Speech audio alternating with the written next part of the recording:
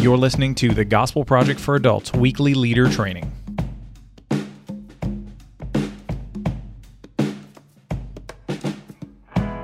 Welcome to the Gospel Project for Adults Weekly Leader Training. I'm Aaron Armstrong, and this week, your group will be studying Unit 3, Session 6, The God of Providence. This session is the final one in this volume and focuses on the essential doctrine, which is called God's Providence. That takes us right into this week's 3 things to know, read, and do as you prepare for this session. This session is a little different in that it is more topical than we've done previously in this volume. So we're bouncing around a bit between different passages, with a different book actually being the focal point of each point itself of the study. That is intentional because we're taking a slightly more systematic approach to unpacking this doctrine of God's providence. And that could create a little bit of friction in your group with lots of moving around.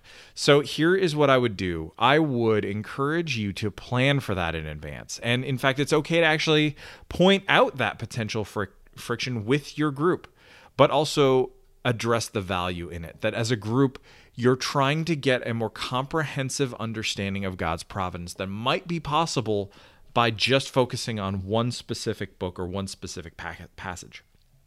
So choose some specific people to read these focal passages in advance as well, so that they're prepared ahead of time with it marked in their Bibles. And just as a reminder, whenever, with the way that we have formatted the Gospel Project for adults, it is really important that group members have access to a Bible. And so whether that is on their phone, whether that is their physical Bible that they own, or if they don't have a Bible of their own, this is also a great opportunity to give them one. So however you want to do that, make sure that they have a Bible available to them. Now, even though there's a bit of jumping around in this session, this is actually a really straightforward one. So there's not a lot of extra reading that I would encourage outside of the primary biblical commentary for each point.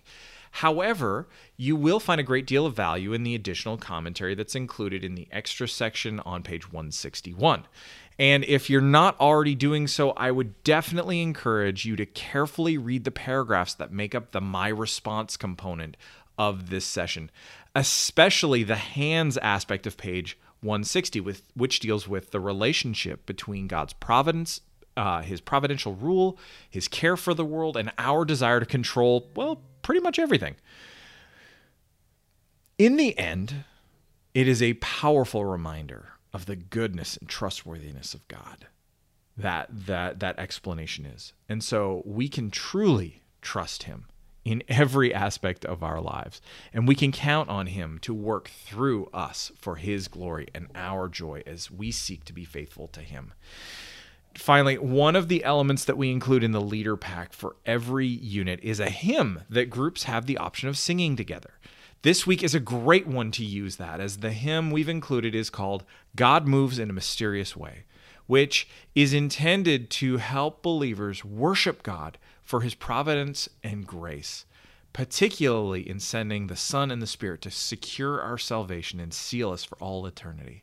So I would encourage you to do this, to take the opportunity to focus on the heart this week by ending your time together in your group in this volume with worship.